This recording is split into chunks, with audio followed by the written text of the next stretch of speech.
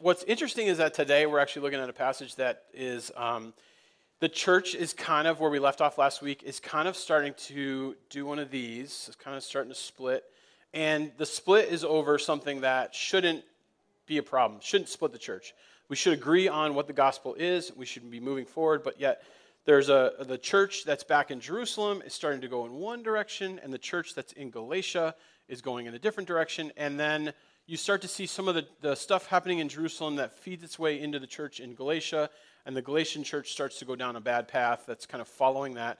And what's ending up happening is you're almost ending up with two separate churches, one that would be for Jewish people and one that would be for non-Jewish people. That's essentially the problem. And Paul is fighting as hard as he can to bring those back together. He's saying the beauty of the gospel is that it divides it destroys the wall of division within the church, and everybody should be able to be together and live in harmony, understanding what we're doing here is more important than any one of our personal preferences. And so he's trying to do that. And I've been thinking a lot about this, that there's sometimes we can read Scripture and we can actually start to think that was a problem for them back there, but we're in danger. Okay, we're in danger of having a church of people who are, here in person and a church of people who are at home. Right? We're in danger of having a church of all one side of the political spectrum or all the other side of the political spectrum. There's a couple things that are happening in our world right now that are threatening to kind of divide the church. I had a conversation with somebody last week who was lamenting that their small group wasn't homogenous enough politically. And I said, I just want you to know, we're never going to be that church for you.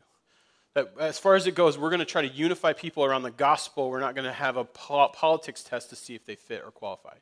We're going to try to unify people around the gospel. We're not going to have how careful are you because of COVID pre-test to see if you qualify. We're going to do everything we can to bring those two groups together. And that's the situation we're looking at today as we get into chapter 2, is that this church is starting to kind of split into two directions. It's sort of the Jews are saying it's Jesus, the gospel, plus some of these clean laws from the Old Testament, things like, your dietary restrictions, the way that you dress, the issue of circumcision, which was obviously an identifier for Jewish people in that day. And they're saying it's the gospel and Jesus plus this stuff. And then there's this other version of the church that Paul has been creating in a non-Jewish land where all of these people are accepting Jesus, receiving the Holy Spirit, and they aren't following any of the Jewish customs that go along with what is sneaking into the church in Jerusalem. And so this church is starting to go like this. It's starting to go, here's the Jewish version, and here's the non-Jewish version. Okay, and that's the backdrop of what we're picking up today in Galatians chapter 2. So, if you didn't listen to Galatians chapter 1 sermon last week, we actually lost the entire video. We had redundancies on redundancies all fail at the same time, which is, I'm sure, what we're struggling with right now, too. By the way, if anyone has a Verizon Unlimited account, we would love to add a 5G hotspot to your account for under $50 a month that we would pay for and love to have, that would actually do us a much better job than the crap that we have. We've been trying to piece together. So, call me after, talk to me about adding that to your plan. But anyways, I digress. We're going to pick this story up here with Paul explaining to them that obviously last week the gospel is first and foremost. Oh, I was telling you, I re-recorded that sermon this week on a podcast. So you can still listen to it. I think it was good. I don't know. All right, Galatians chapter 2, verse 1. Here we go. He says, then, after 14 years, what's he talking about? Well, when he accepted Christ, he took 3 years, went to Arabia. He stopped off in Jerusalem. He met Peter. He loves Peter, looks up to Peter. Peter is the guy, right? Paul says, I'm going to take this, and I'm going to go to Antioch, and I'm going to make a church in Antioch, and then I'm going to reach the area of Galatia. And so he's saying, essentially, he spent 14 years working at the church in Antioch before this moment that we're finding himself here. So it's about 17 years since Paul has received Christ, has had that encounter with Jesus and had his life changed. Okay, so he says, after 14 years, I went again up to Jerusalem. This is the second time he's been in Jerusalem only. This time, I took Barnabas. I also took Titus. So just to give you a perspective, during those 14 years, the church in Jerusalem had heard about Paul, and they were like, what's going on? Let me go check out the church. They sent Barnabas out to take a look at what was going on in Antioch. Barnabas shows up and he's like, this church is awesome. I love what's happening here. I totally am for what they're doing. This is great. You guys are doing this amazingly well. Somehow you have tons of people who aren't Jewish and tons of people who are Jewish. And this is just one awesome, big, cool church. And this is working, right? And so Barnabas sticks around, spends time. By the way, Barnabas is also, this is concurrently happening with Acts chapter 1 through 15.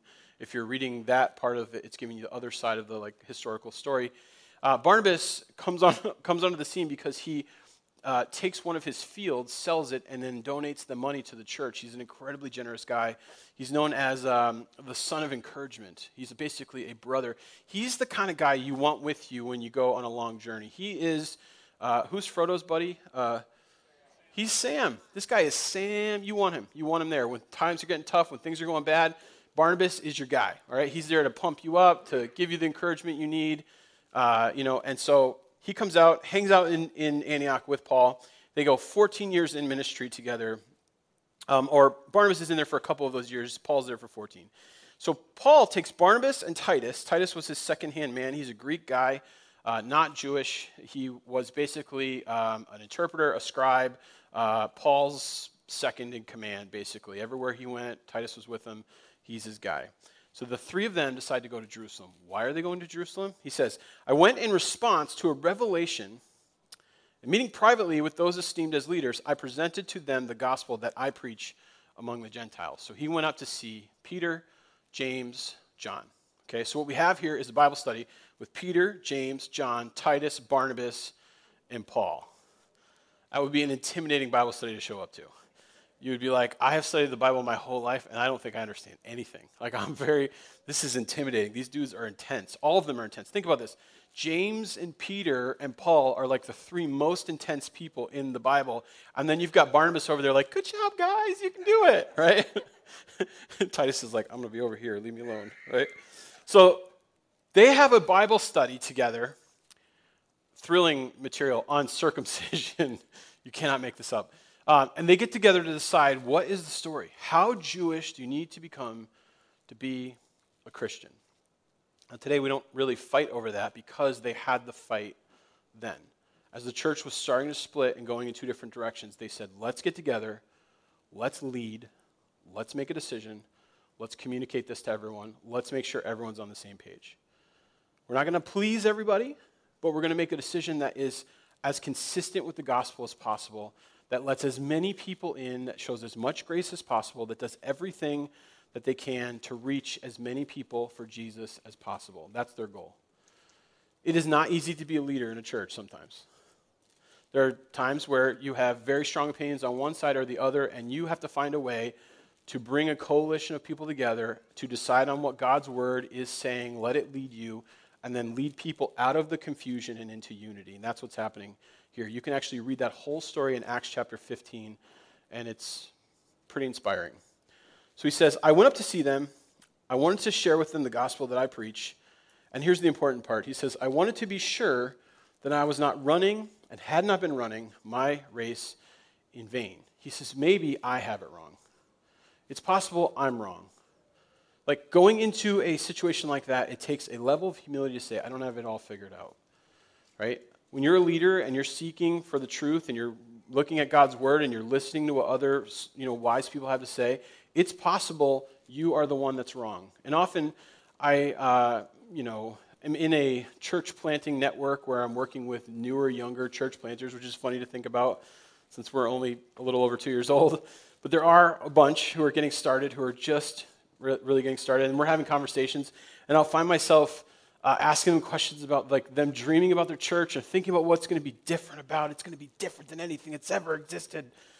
And I'm like, listen, if it's different than anything that's ever existed, there's a good possibility you're doing it wrong. Like,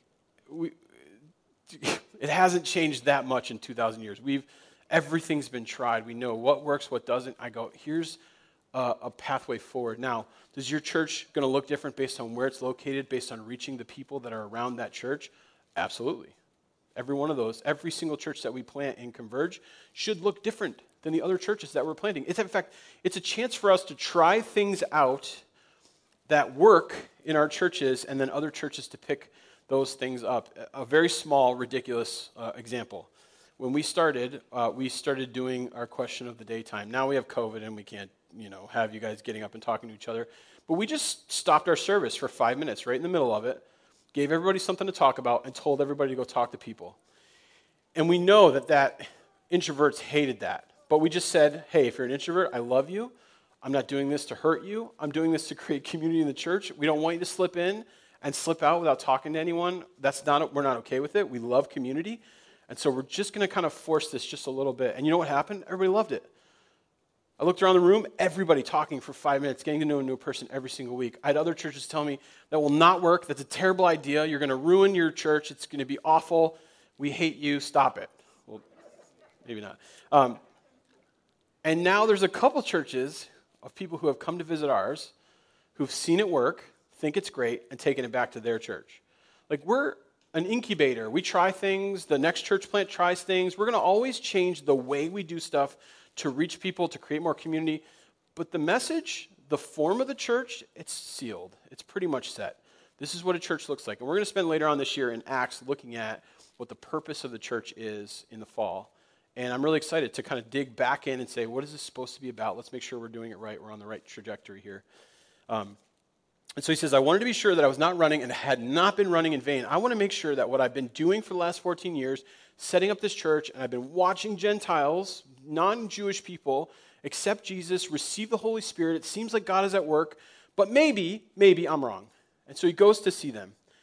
And they have quite the debate. And they land on Paul and Barnabas' side. They decide that they're right. That, in fact, there should be a very low bar to coming into the kingdom. The gospel should be for everyone. It should be easy to receive Jesus. The cost of entry is essentially you saying, I give up, and I want Jesus to be my salvation. Okay? There is no other prerequisites that come along with that. It's just faith in Christ for your salvation. That's the core of the gospel in its most simple form. And they agree that we shouldn't throw circumcision on top of that, or dietary laws on top of that, or that people don't have to have their lives together before they come and join the church. And we still, as religious people, struggle with some of those things.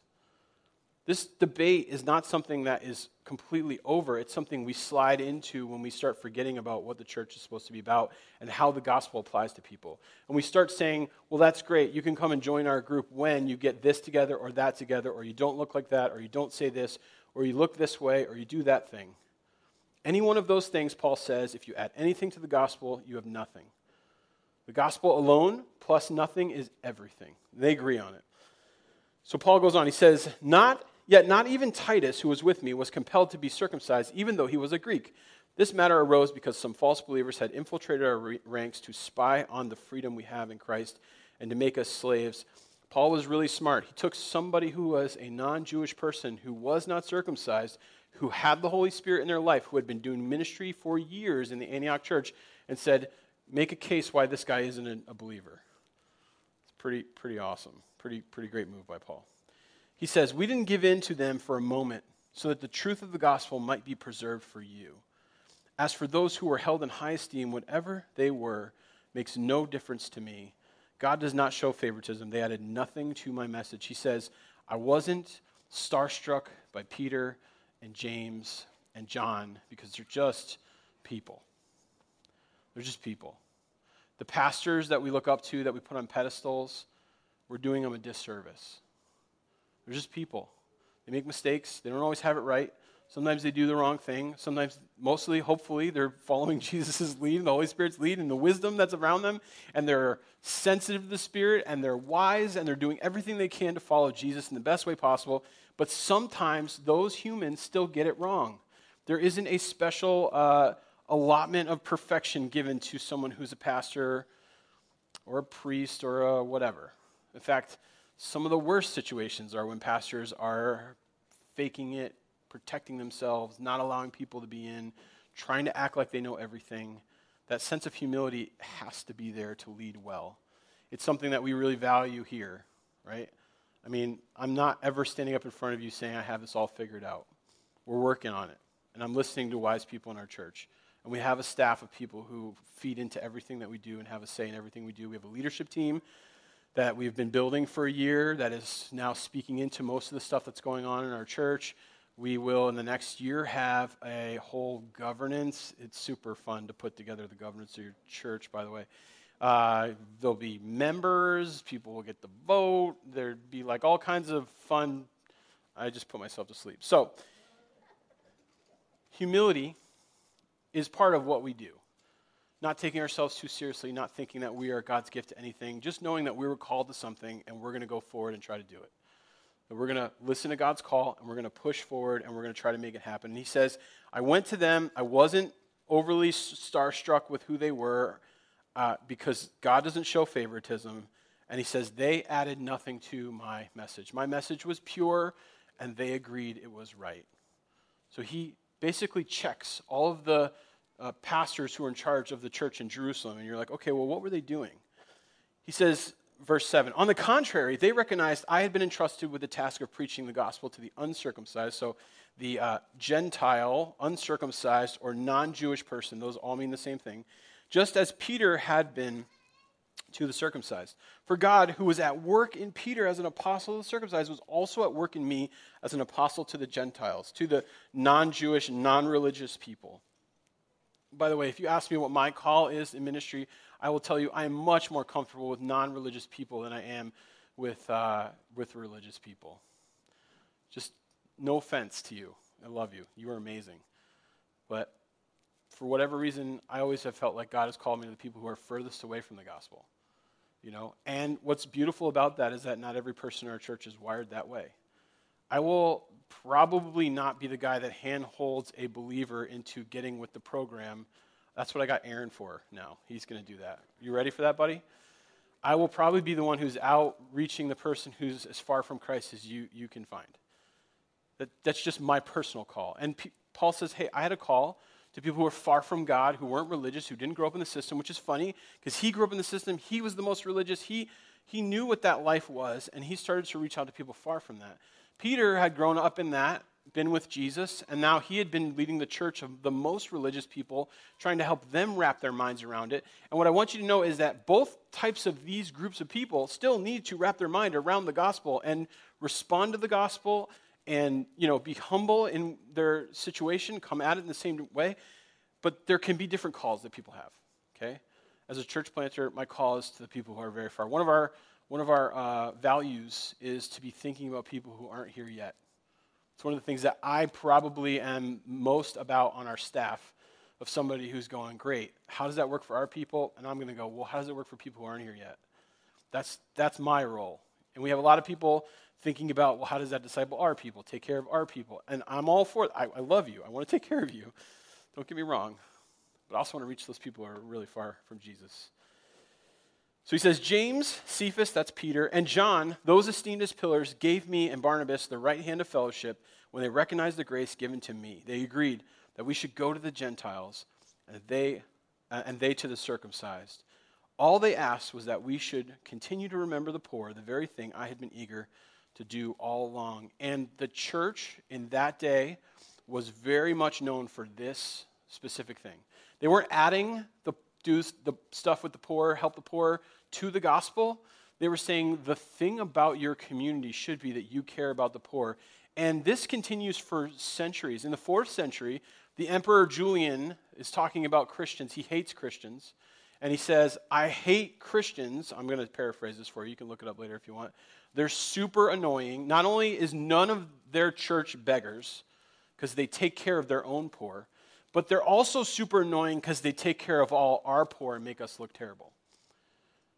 The church was so much about caring for the needs of the community around the church that was what they were all about, that was the thing that set them apart in their community. And so they get it right here. They say, okay, we're not going to add anything to the gospel. Just make sure your church continues to care for the poor, that your community cares about what's going on in your neighborhood. We care about what's going on in our neighborhood. We are actively involved with Ralph Reeder Food Shelf, who's providing for the needs of people in our community. We didn't need to recreate that. We got alongside of somebody already doing it. The Quincy House is another ministry that we serve in this area. They are reaching the most needy teens in our area, the ones who are most at risk. And we're right alongside them, working with them. We, not during COVID, obviously, but last fall, the fall before COVID, is that like a thing, like PC, pre-COVID. The fall PC, we had an amazing event here at the community center where we served 650 people, a free farmers market, lunch, and access to all of the county services that are available to people who are struggling or have. We cannot wait to get that back up going as soon as people are comfortable being around 650 people, right? We care about this. It's really important. It was important to them too. It's important to the church. So Galatians 2:11. When Cephas came to Antioch, so at some point in there, Cephas, this is Peter, by the way. They go back and forth between the names. Don't be confused by it. He says, when he came to Antioch, I opposed him to his face because he stood condemned. Beautiful that Paul is like, I don't care that you're Peter. I will be right up in your face when you're getting it wrong, and challenges him directly in front of everyone. Okay? Sometimes it's important enough to do that.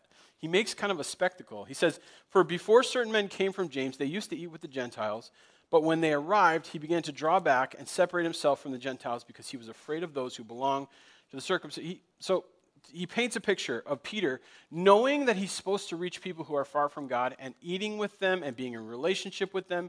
And then because he's afraid of some power brokers in his church, he now starts to pull away from non-spiritual, the sort of non-Jewish people, and he doesn't want to eat with them because eating with somebody in that culture meant that you were accepting them completely. Okay? So it meant like you're in relationship with somebody, and if you eat with them, it seals the deal and says, these are your people. And so Peter went from eating with the people who are far from God to being worried about the power brokers in his church, and he started to draw away from the people who weren't Jewish in his church. And what do you think happens when a leader starts to make a terrible choice like that and then pulls away from those people? What do you think happens? The rest of the church started to follow along, take his lead, do the things. When we're leading, sometimes we don't realize this, but everybody in the room is picking up on our cues and is following us. You might be a leader at work. You might be a leader in, maybe you're, in some sort of activities. You find yourself in a position of leadership. You have to pay attention to how you are operating in front of everyone because they will pick up your cues and start to do the things that you do. If you set bad trends for the rest of your congregation, church, group, whatever it is, they'll start to follow you down that road.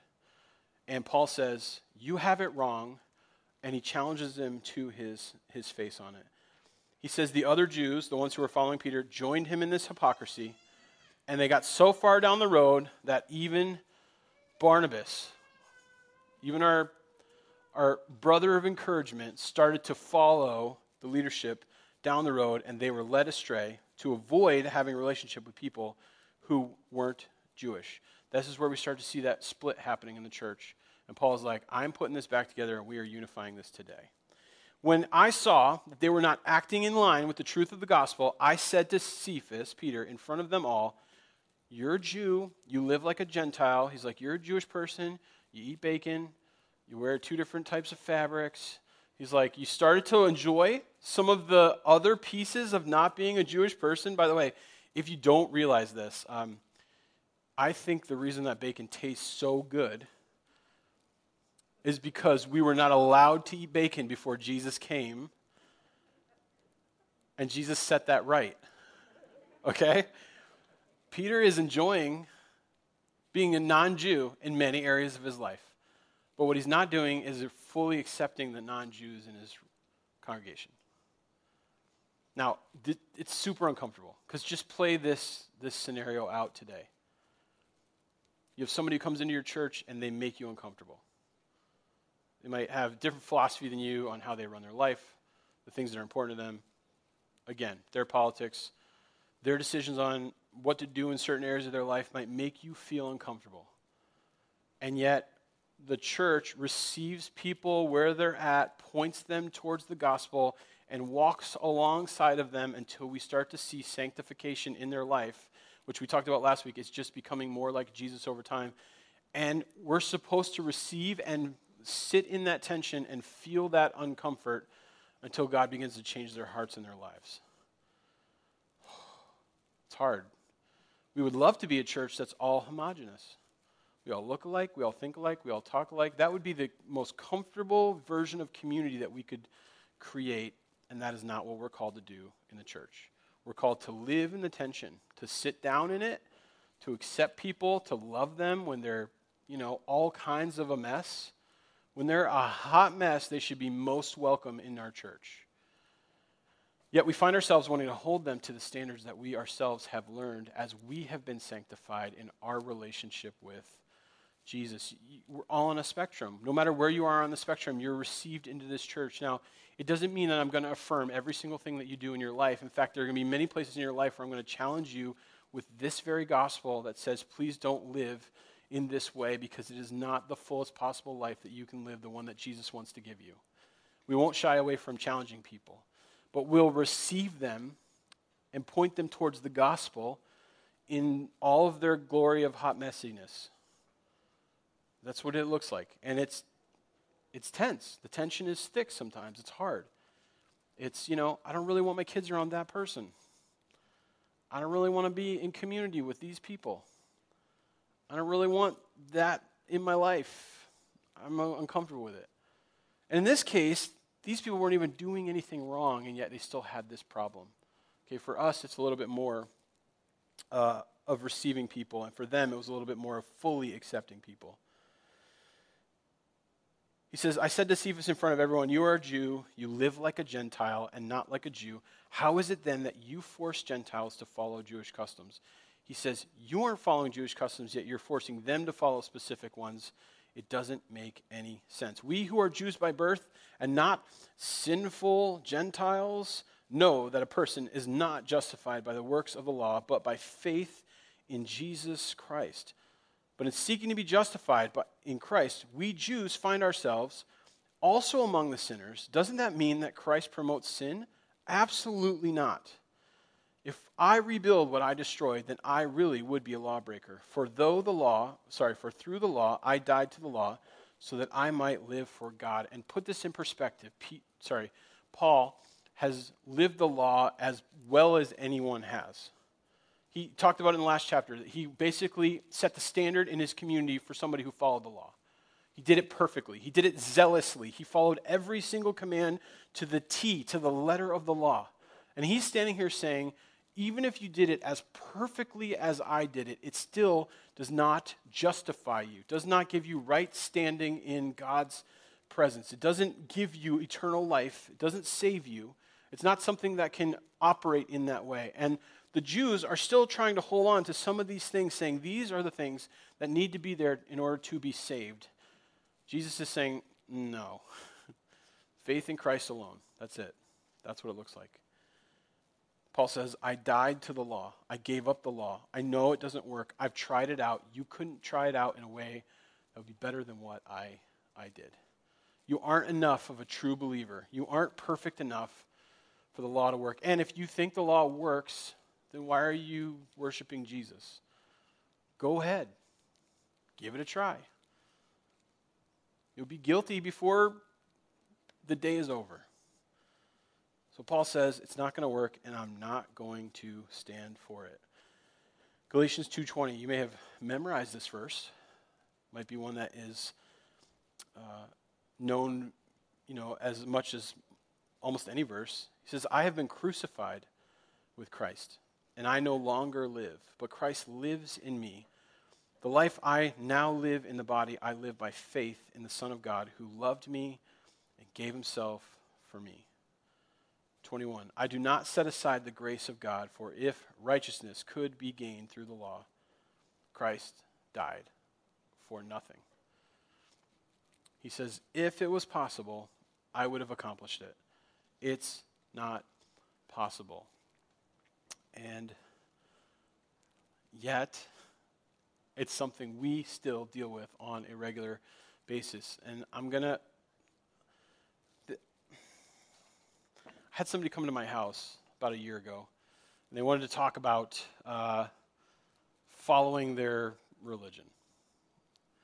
These people that knock on the door and they have the name tag and they're riding a bike. I don't really get all the things that go along with it.